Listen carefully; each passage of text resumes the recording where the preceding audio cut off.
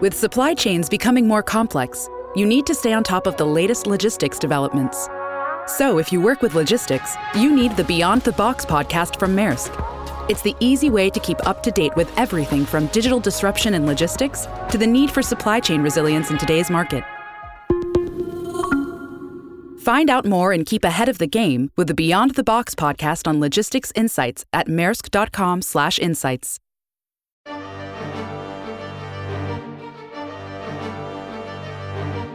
Hello, and welcome back to New Books in German Studies. I'm Ryan Stackhouse. Today, we have the pleasure of speaking with Daniel Stahl about his new book, Hunt for Nazis, South America's Dictatorships and the Prosecution of Nazi Crimes. Hunt for Nazis originally appeared in German in 2013, but thanks to Jefferson Chase, we now have a remarkably smooth English translation available from Amsterdam University Press as of 2018.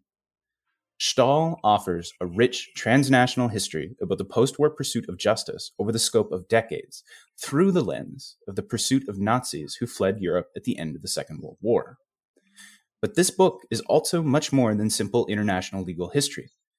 By tracing the ebbs and flows of political will to pursue Nazis who escaped across the Atlantic alongside the emerging global understanding of human rights, through to the actual cooperation between far-flung governments and civil society groups, Stahl highlights how post-war justice for Nazis became an integral part of dealing with the repression of contemporary authoritarian regimes in South America. Hunt for Nazis is a truly impressive piece of research tracing the political consequences of this complex story through decades of twists and turns. No wonder, then, that it was distinguished with the Volkswagen Foundation's Opus Premium Award. But enough from me. Daniel Stahl has been so good as to join us here today to talk about his new book. So without further ado, Daniel, welcome to the show. Thank you. So before we get into the book, what was it that originally attracted you to the study of history?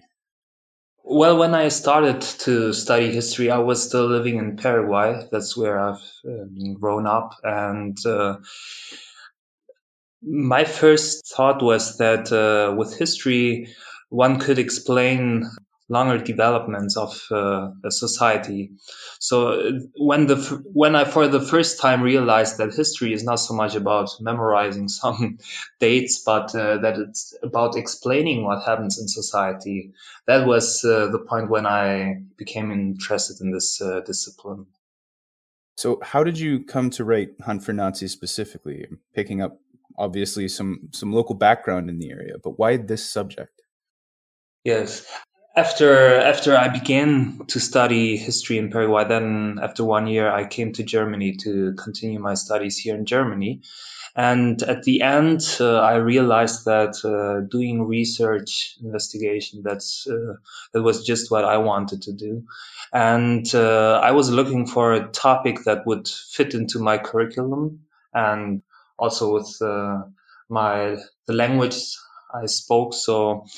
And I was studying history in Jena, and in Jena there was Norbert Frey, who has done a lot of work on the history, how Germany after 45 coped with the Nazi past. So, and then he asked me to join a commission that was doing research on the history of the German Foreign Office under Nazi government and later, after 45. So I joined that commission and worked for this commission. And out of this constellation, we thought about what kind of project would fit into all these different backgrounds and, yes, institutional settings I was living in. So, and then we came up with the idea to look into what happened to those criminals who had been fleeing to South America and escaped to South America. And there was some research done on how these people came to South America. But what we didn't know was what was done afterwards to try to bring these people back to court. And that was what I was becoming interested in when I was doing my research. And that brings us to here. The big question in all of this, what is it that you want readers to take away from the book? I would like to show that how important it is to look at topics not only from a national context or a regional, not look only at how, for example, Germany or Europe dealt with its Nazi past or with the collaboration with Nazi Germany. But I would like to put emphasis on in these transatlantic connections that took place within this field, and that we can explain some phenomena in history better if we look at those transnational and transatlantic entanglements.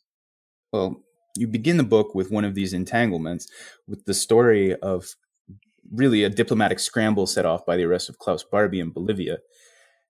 The German authorities seem to have this surprisingly lukewarm reaction to the news that a notorious perpetrator could finally be brought to justice. To begin, I was hoping you could sketch the incident for our listeners and tell us, why did you choose this one for your introduction? What does it reveal? Yes, that was in 1982 in Bolivia, a democratic government came back to power. Before that, Bolivia had passed many years under a dictatorship, a very brutal dictatorship. In 1982, then finally a new democratic government was elected and came into power. And under this government, there was an interest in making a clean cut with the past, with the dictatorship in Bolivia. And then there was this figure, Klaus Barbie. Klaus Barbie, he had been living for many years in Bolivia. He had been Gestapo member in Lyon, France, and perpetrated some crimes there. And he had been responsible, for example, for the deportation of some Jewish children to extermination camp. So, and he had been living since the 50s and since the end of the 40s in Bolivia. And especially under the dictatorship, he had become one of the more famous people because he had a very good relationship to different presidents in South America. And he gave them also advice on how to deal with what was called the communist subversion of the Bolivian society. That means he gave them, advice how to conduct interviews, how to combat communist groups. So he had been involved in this repression of the Bolivian government. The opposition in Bolivia, the democratic opposition during the dictatorship, they knew that. And they had made use of his engagement with the dictatorship in the way that they talked about him and tried to show to the German societies, to the German governments, that what was going on in Bolivia was actually the same fascism that had been alive in Europe during the 30s and 40s. So that this was actually a continuation of the history of Europe, what was going on in Bolivia. So, and now when the democratic government came to power and wanted to make this clear cut with a dictatorship, Klaus Barbie became one of the symbols. They wanted to extradite him to show also to their own society, but also to the European and US American governments that they now were trying to get a democratic transition going. And so they took him into custody for extradition and called the German embassy and said, we have now Klaus Barbie here and we are ready to extradite him. So you just have to ask us. And that was a problem for the German embassy and also for the Foreign Office. Not so much because Germany didn't want, or the government didn't want to prosecute Nazi crimes, but more because during the foregoing years, the decades from the 50s and 60s, it had become very complicated to prosecute Nazi crimes in Germany.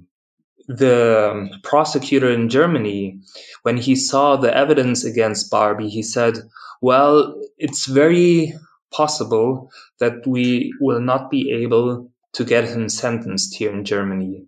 And if we don't do that, then there will be a public outcry all over the world. So it was the fear of the public reaction. What would happen if they wouldn't convict Klaus Barbie in a German trial? So out of this fear, the Foreign Office said, well, don't ask for extradition, but try to play on time. And perhaps the French will take Klaus Barbie. So therefore, the German embassy started some very problematic maneuvering because the Bolivian government was not able to hold Klaus Barbie as long as they wanted in custody, because after a short time there was someone who came up with some money and said you have to release him, and by law it was not possible anymore to hold him back. So to make a long story short, finally the Germans didn't have to take Klaus Barbie back because the French stepped in and they wanted to conduct this trial against Klaus Barbie. And that's finally what happened. Yeah, Klaus Barbie was extradited in March of 1983. And then he faced the court in France and was convicted because of the crimes he had committed during the Second World War. And yes, you asked me also why I chose this history. I think it shows pretty clearly how this story was connected and embedded in the societies on both sides of the Atlantic. On the one hand, it was clearly part of the story of how European societies dealt with the Nazi past. First, the German societies, and they had really problems with this Nazi past, also with conducting trials against Nazi perpetrators. Then in France, it was part of development that had taken place since the 70s, where under a growing social pressure, the government and also the courts in France started to reopen cases of collaboration that had occurred under Nazi occupation. So that France could have a trial against Klaus Barbie was part of this development since the 70s. So that is the part of how European societies dealt with Nazi past. But at the same time, this story shows how the hunt for Nazis was also part of how South American societies dealt with their own experience of state violence, because Klaus Barbie had become involved in these state atrocities committed by Bolivian dictatorship, and he had become part of this violence and of the crimes that had taken place. And now, after the end of this dictatorship that went against him, and the new democratic government tried to extradite him as a symbol, as a sign of democratization. As you lay out quite nicely, all the trends that are connected in the ultimate prosecution of Barbie. Let's circle back and start tracing this story from where it begins.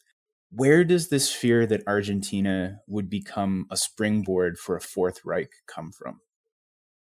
Argentina is in this whole story a very specific case. And I think when people hear about Nazis in South America, most of them will first think of Argentina. And that's not by coincidence. That is for good reasons. Actually, Argentina came into the focus of the US American intelligence because Argentina was already in 1944 under suspicion of giving a safe haven for Nazis who were escaping from Europe. And why was Argentina such a specific case? It had to do something with the foreign policy of Argentina during the 40s, during the Second World War, but also with the inner policies of the Argentinian society. To start with the foreign policy, Argentina was trying to confront the US American push for more hegemony in Latin America. So therefore, they were not interested in getting into the alliance against the Axis powers. Meanwhile, most of the other countries were joining the allies. Argentina stayed out and didn't cut his relationships with the Axis powers. So that was a difference between Argentina and the other countries. And because of that, Argentina was suspected by the US intelligence of cooperating with Axis powers, with fascism in Europe. And they got evidence from within the Argentinian society, because Argentina during these years had a military authoritarian government, very repressive. And the liberal and socialist opposition were trying somehow to confront this authoritarian government.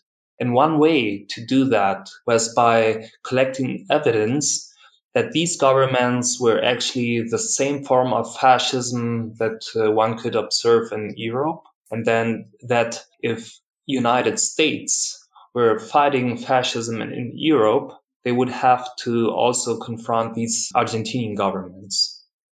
So this was the reason why Argentina became to be seen as a country close to fascism, and also because there were some members of government very, very close to fascism and admired, for example, Mussolini. And Perón is a good example. Perón was first the Minister of Work in 1945, and he was admiring Mussolini very strongly. So there were good reasons for this suspicion that Argentina would become a safe haven for Nazis. The interesting point is that these suspicions were already there before the first war criminals came from Europe. So how did Perón make it possible for the Nazis to come into Argentina? Well, first of all, I would like to change a little bit the question. Why especially did he do that? Yeah, Because there have been different explanations. Some say it was just a brain drain. He wanted to get those experts of Germany who were able to bring technology to Argentina and enable Argentina to build airplanes and atomic bombs and other things. But I think it was more than just trying to get knowledge and technology, but it was also about ideology. He was not a fascist in that way. His policies were different, and historians have pointed rightly to the fact that we can't see Perón just simply as a fascist. But there were some connections, some similarities between his political projects and agenda and those of the fascist regimes. That was, for example, the strong anti-communism and at the same time anti-liberalism. And therefore he advocated for a third way, and he had always seen these European fascist governments as a third way to liberalism and communism. So that was why Perón was also interested from an ideological point of view in helping those war criminals to flee from Europe. And he built up a network. He sent some people to Europe, especially to Italy, who helped those Nazis to come to Argentina and live there. And he also offered them a lot of help when they came to Argentina. In part 2, you go on to begin examining this growing effort to bring justice to war criminals who had fled to South America. What happened to prompt this, as you put it, reluctant manhunt? Yes. First was when we look at how the prosecution evolved in the post-war period, the prosecution of Nazi crimes, then we can observe that in the beginning, sure, we have Nuremberg and other international criminal courts dealing with these Nazi crimes. And then afterwards, the two Germanys become responsible for prosecuting Nazi crimes. And then you see it very quickly, there are not so many new cases opened, and there's a strong demand in the German society for Schlussstrich, to end all these prosecution of Nazi crimes. And at the end of the 50s, there's the whole prosecution of Nazi crimes has become almost to an end. And then there's a change taking place in the German society. On the one hand, there is a new generation coming into offices and taking responsibility in the Kurds, but also in other parts of the society. These are people who were still in their youth under Nazi government until 45, and who had not participated in these crimes. And then at the same time, you see that Eastern Germany starts to instrumentalize the Nazi past to denounce and delegitimate Western Germany. And they are always pointing to the personal continuities in West Germany and saying this person who's in charge of that ministry was under Hitler has prosecuted that and that crime. So that and East Germany had all these documents, and also the Soviet Union had some documents. So they could, whenever they wanted, come up with documents proving who in West Germany had committed which crime. So that built up a lot of pressure on the Western Germany to start dealing with this Nazi past. Out of this constellation, you see again in the beginning of the 60s a growing tendency towards more prosecution. There's a institution built up in Ludwigsburg that is responsible for preparing trials on Nazi criminals. And against this backdrop, the German authorities, the West German authorities, start also looking for those who are not in West Germany anymore, but who had been fleeing, escaping to South America. And in this situation, perpetrators who had escaped to South America become more and more into the focus of West German justice. Well, as you begin to turn your attention into the 1970s, you talk about these two important events coinciding. On the one hand, globalization of Holocaust memorialization, and on the other, the rise of the right-wing dictatorships in South America. Can you tell us about the development of these two things a little bit more and explain how they affect the search for Nazi fugitives? Mm-hmm. Yes. On the one hand, to stay with ways of how different societies dealt or coped with the Nazi past, for a long time, the Nazi past had not been such a big issue. During the 50s, many of the victims by themselves didn't want to talk about these traumatic experiences, or they got the impression and the feeling that it was not seen in a good way by the society if they talked about their experiences. And also in different societies, for example, in France, they talked a lot about the resistance against Nazism. And according to this narrative, the whole French society had been involved in the resistance. And this started to change slowly in the 60s. Germany was an example, and also the abduction of Eichmann from Argentina and the trial in Jerusalem contributed to changing how the Nazi past was seen and to intensifying the discussion and public debates about Nazism and especially about the crimes committed by the Nazis. During the 70s, then, you can see this in different societies, how they start talking more and more about the crimes committed by the Nazis, and what now comes into the focus and is the Holocaust by itself. And also this term of Holocaust becomes more prominent during the 70s. And this has to do a lot with the American society, where the Jewish society is becoming more and more secular, and they are looking for new ways of creating a common collective identity. And here the Holocaust plays an important role. So these are some trends that explain why the more time passes after 45, the more the different societies start debating the Holocaust. So this is a development that is taking place in the United States and in Europe.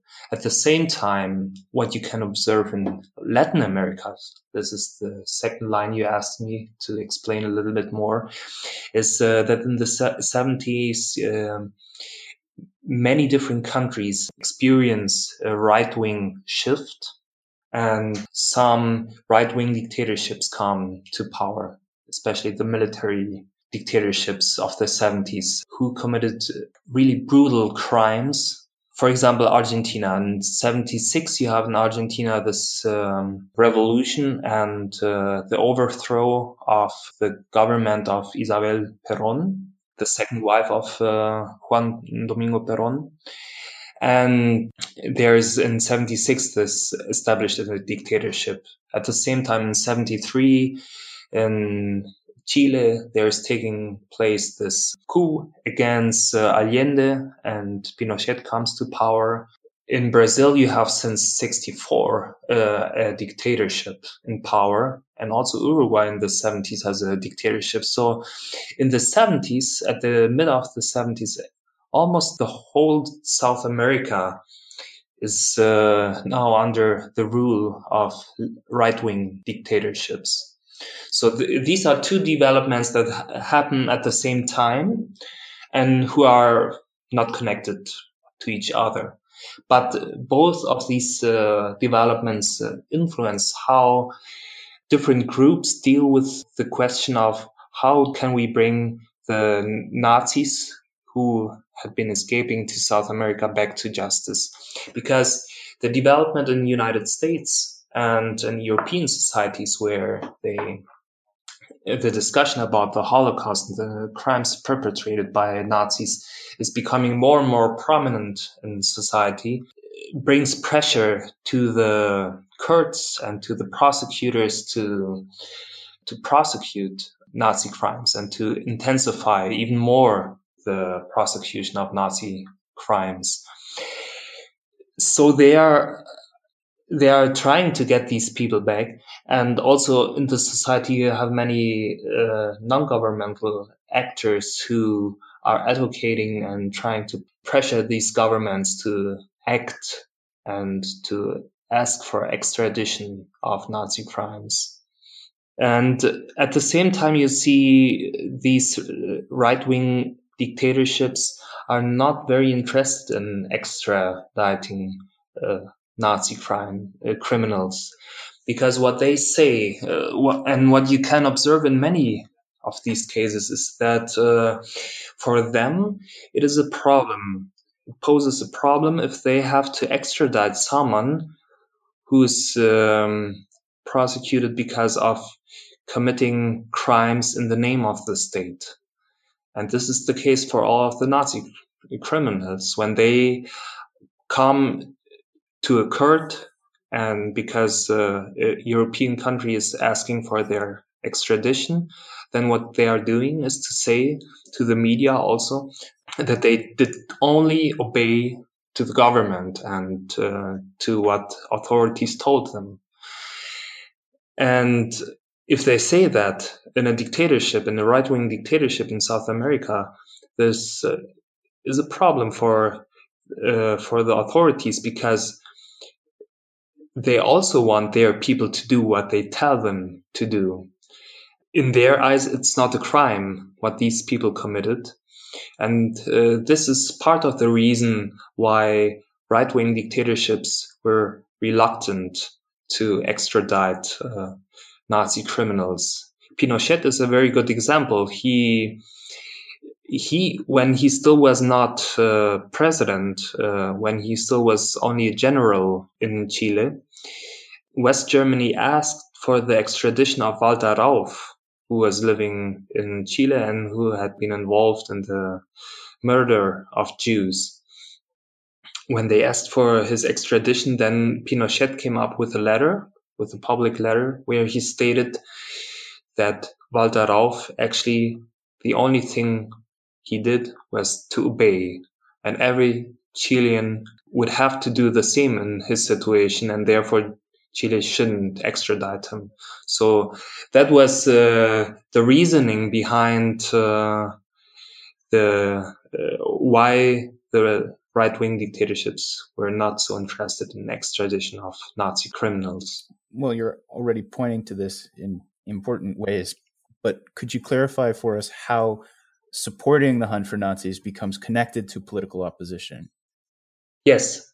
In these different dictatorships, sure, you have people who are fighting against repression, the democratic opposition, and also other left-wing groups, also guerrilla groups, who realize that if they talk about the Nazis who are living in their countries, and if they denounce their government for protecting these Nazis, that they get a much more publicity also in Western countries, and that this enables them to be heard outside of their own countries. A very good example, which I always like to quote, is one Paraguayan politician. In Paraguay, as we remember, was in power Gustavo Stroessner, also a dictator since 1954. So he had been in power for many years already, in the 1970s and 1980s. And he was suspected of sheltering Josef Mengele, who had been doing some experiments with the inmates of Auschwitz, deadly experiments, and also had been working at a selection camp in Auschwitz. So the Paraguayan government under Stroessner was suspected of harboring Mengele. In reality, as we know later from when he finally was his body was found in 1985. He had been living in Paraguay only for a few months, around 60, and then he had left Paraguay and been living in Brazil. But nobody knew that in the 70s and until 1985. So there were once in a while groups coming from North America, Jewish groups or other pressure groups, who were asking the Paraguayan government to extradite Stroessner. And the Paraguayan opposition realized that there was a huge interest in Paraguay because of Mengele. And in one of the speeches, the opposition leader, Juan Domingo Laino, he stated, "We want a Paraguay without drugs and without Mengele." So drugs, that was the other topic.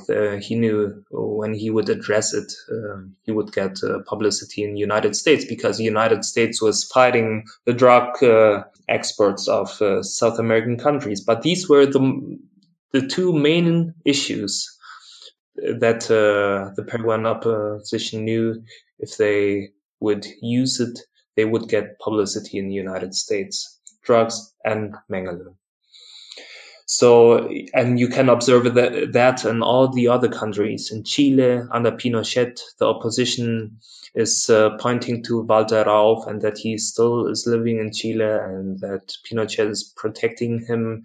And they are deriving from this observation the conclusion that what one could observe in Chile was the same kind of fascism that had been in power in Europe in the 30s and 40s. And at the same time, you have that in Argentina, the opposition denouncing their government for harboring Nazi criminals, and as we saw in the beginning of the interview, also in Bolivia. As you move into the 80s and then the 90s, you begin outlining the entanglements between the Nazi past and the responses to the South American dictatorships.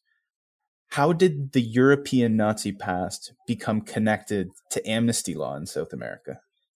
That is a case. This happened only in Argentina. Argentina, as I said already in the beginning, was a very special case. In Argentina, after the return to democracy in 1983, there's also first, there are very serious attempts to bring before court the crimes committed by the military junta. And you have some big trials in the mid of the 80s. And then you can see the same thing happening as in Germany, that pressure groups are starting to call for an amnesty, for radical amnesty to all perpetrators. And in the second half of the 80s, the Argentinian government is passing two very important laws that put an end to the prosecution of crimes committed by the Argentinian military junta. And in the beginning of the 90s, this is actually an issue that's closed. There are almost no new trials before Argentinian courts. And this is also the time that Carlos Menem comes to power. Carlos Menem, he is also a Peronist. He stands in the tradition of Perón, who had been in power between 46 and 55, and then later in between 73 and 4. And Peronism is a very popular political movement still in the 90s in Argentina, and he assumes power now as a Peronist. And while he is in power, many actors in North America especially grow very suspicious about this government, and they come up with the Nazi past of Perón and say, wasn't it Perón who had helped all those Nazis escaping from Europe? And Perón, what he is now trying to do is to show that his government is Peronista, but it breaks with this dark side of Peronism, as he sees it. And he wants to show to the international community that his government, although it is a Peronist government, is not a fascist, not a government that's rooted in fascism. So he opens the archives of Argentina and says everyone can look at the archives, at the files, and look if we can find some Nazi criminals. And also, he's trying to enforce requests for extradition. There are a few requests for extradition during these years. The most famous ones are against Josef Schwamberger and against Erich Priebke. He really wants to see these Nazi criminals being extradited as a symbol that he makes a break with the fascist roots of Peronism. But the problem is in the 90s that this is not so easy by doing it by law. According to the Argentinian laws, the crimes committed by Schwamberger and Priebke are prescribed. And according to these laws, the Argentinian prescription has to be taken into account in an extradition process. So that makes it very complicated to extradite these people. But Menem has a very important instrument. Menem changed the Argentinian Supreme Court It was called the majority Menemista.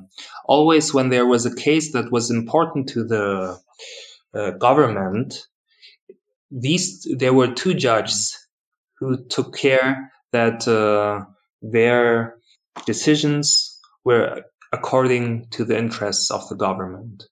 So, in the case of these two extradition processes, they also took care that the results were so that these people could be extradited. So that was one part. On the other hand, when it came to the crimes committed under the military junta in Argentina, Menem was very much forcing the amnesty laws. He didn't want to have the prosecution of junta crimes going on. So this was actually a policy that was very ambivalent, because on the one hand he said, when it's about Nazi crimes, we want to extradite these people and these people have to be prosecuted, but when it comes to crimes committed by the military junta, we don't want it. And this ambivalence became instrumentalized, and the groups in Argentina who pushed for prosecution of the junta crimes in Argentina, they made use of this very ambivalent way how Menem was dealing with state crimes. And they took these extradition decisions of the Supreme Court and used it to argue in favor of a reopening of the junta crimes, of the prosecution of the cases against the junta crimes. And in that way, the Nazi hunt in Argentina became connected in a very direct way to the prosecution of the junta crimes, because there's one very decisive judgment, sentence by the Supreme Court regarding the prosecution of junta crimes, and it refers to the both sentences against Schwamberger and against Priebke, and makes use of these sentences in order to legitimize now a reopening of the cases against those who had been perpetrating crimes under the military junta. So there is a very direct link then. Yes, and that was only in Argentina, and only because of this Peronista past, because it was so closely connected to the political groups and the history of these political groups. Only because of that, it was possible that it could gain such weight in Argentina, this issue of Nazi criminals. There's also the issue of Jewish assets looted during the Second World War at this time. Yes. How does the question of Jewish gold become, as you say, explosive for Argentinian foreign relations during the mid-1990s? Yes, that's also an issue that's related very strongly to Peronism in Argentina. And it has a very long history, this debate. In the mid of the 1990s, there's a discussion about looted gold, and it starts actually in Switzerland, because of those bank accounts of Jewish victims of Nazism, and when some of the children or grandchildren of these people tried to get access to these bank accounts, they were denied. So there started out of this situation started in the mid of the 90s a debate about looted Nazi gold, and many of investigators and of the media were going into the archives in the United States looking for Yes, for information where this gold that had been taken away from Jews during the Second World War, where it had been gone. And when they went into the archives, they found these old files of the US American intelligence, of which I talked in the beginning of the interview, where it said that it is very likely that Argentina is connected to the Axis powers. And what also they found in these files were the suspicion that Nazi Germany would try to bring some assets to South America so that in case of they would lose the war, they would have finances to restart the Nazi movement from South America. These were theories that people could find in the files of the U.S. American intelligence. And that brought up the question in the mid of the 90s, is there perhaps some Nazi gold still in Argentina? And yes, especially is it the Nazi gold? Is it also gold that has been robbed by the Nazis from the Jews and brought to Argentina in order to reestablish the Nazi movement in Argentina? As we know nowadays from research, these theories were actually baseless and they were grounded on misinformation. But during the mid of the 90s, people thought, well, we found this information in the files of the US intelligence, and if someone knows something very good, then it's the US American intelligence. And they took that for granted and took that by word, what they read in these archives. And that brought up the question of where is the Nazi gold in Argentina? And it was brought Menem under pressure again, because he was trying all the time desperately to disconnect himself from the fascist roots of his political movement. And at the same time, all once in a while, there came up some other issues. Was it that a Nazi criminal had been found in Argentina like Priebke in 94? Was it the discussion about Nazi gold? And so during his whole presidency, he was confronted with these debates about the past, about the Nazi past, but also at the same time about the past of his own party. Well, that brings us to the end of the book and the end of the Peronist period in South America. But before we finish, what are you working on now? I am now working on a project. It's about arms trade and international law. I'm looking at the attempts to regulate the arms trade in the 20th century by international law. And I'm starting actually right at the beginning of the 20th century with the public debates about this. The first really global public debate about this issue is taking place in the years 1913, 1914.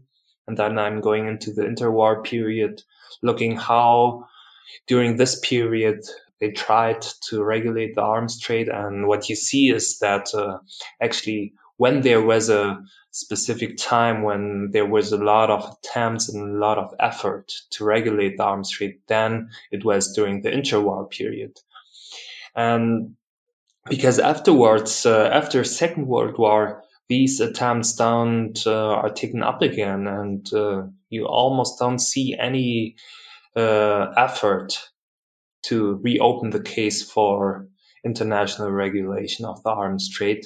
And only by the end of the 60s, this issue is taken up again and then discussed during the 70s before it ends again under Reagan and the so-called Second Cold War that starts at the turn of the decade. So this is the time span that I'm taking into account. I'm starting right at the beginning of the 20th century and going up to the end of the Cold War. Another ambitious transnational project then. Yes, it's, I think, a little bit too ambitious, because if you want to do international law, you have to go into so many archives. Actually, you would have to consult every single archives of all the countries involved, but that's not possible. So one has to be also pragmatic. Will there be, I hope, another German component at some point so that we can have an excuse to get you back on the show? Sure. I'm hoping so, yeah. Well, if not, we can direct you to one of our colleagues on another channel. Yes. At any rate, this has been a pleasure. Thank you very much. Thank you. Well, that does it for us here at New Books in German Studies. Once again, we've been talking with Daniel Stahl about his new book, Hunt for Nazis, South America's Dictatorship and the Prosecution of Nazi Crimes. Hunt for Nazis is available from Amsterdam University Press as of August 2018 and comes highly recommended. The original German study, Nazi-Jagd, was awarded the Volkswagen Stiftung's Opus Primum Prize. No small feat. Anyway, if you've found your interest piqued, pop on over to the link in the blog description. Hunt for Nazis would make a worthy addition to any serious library on Latin America, modern Europe, transnational relations, and international law. With that, I'd like to thank you for joining us, and hope to see you next time. Until then.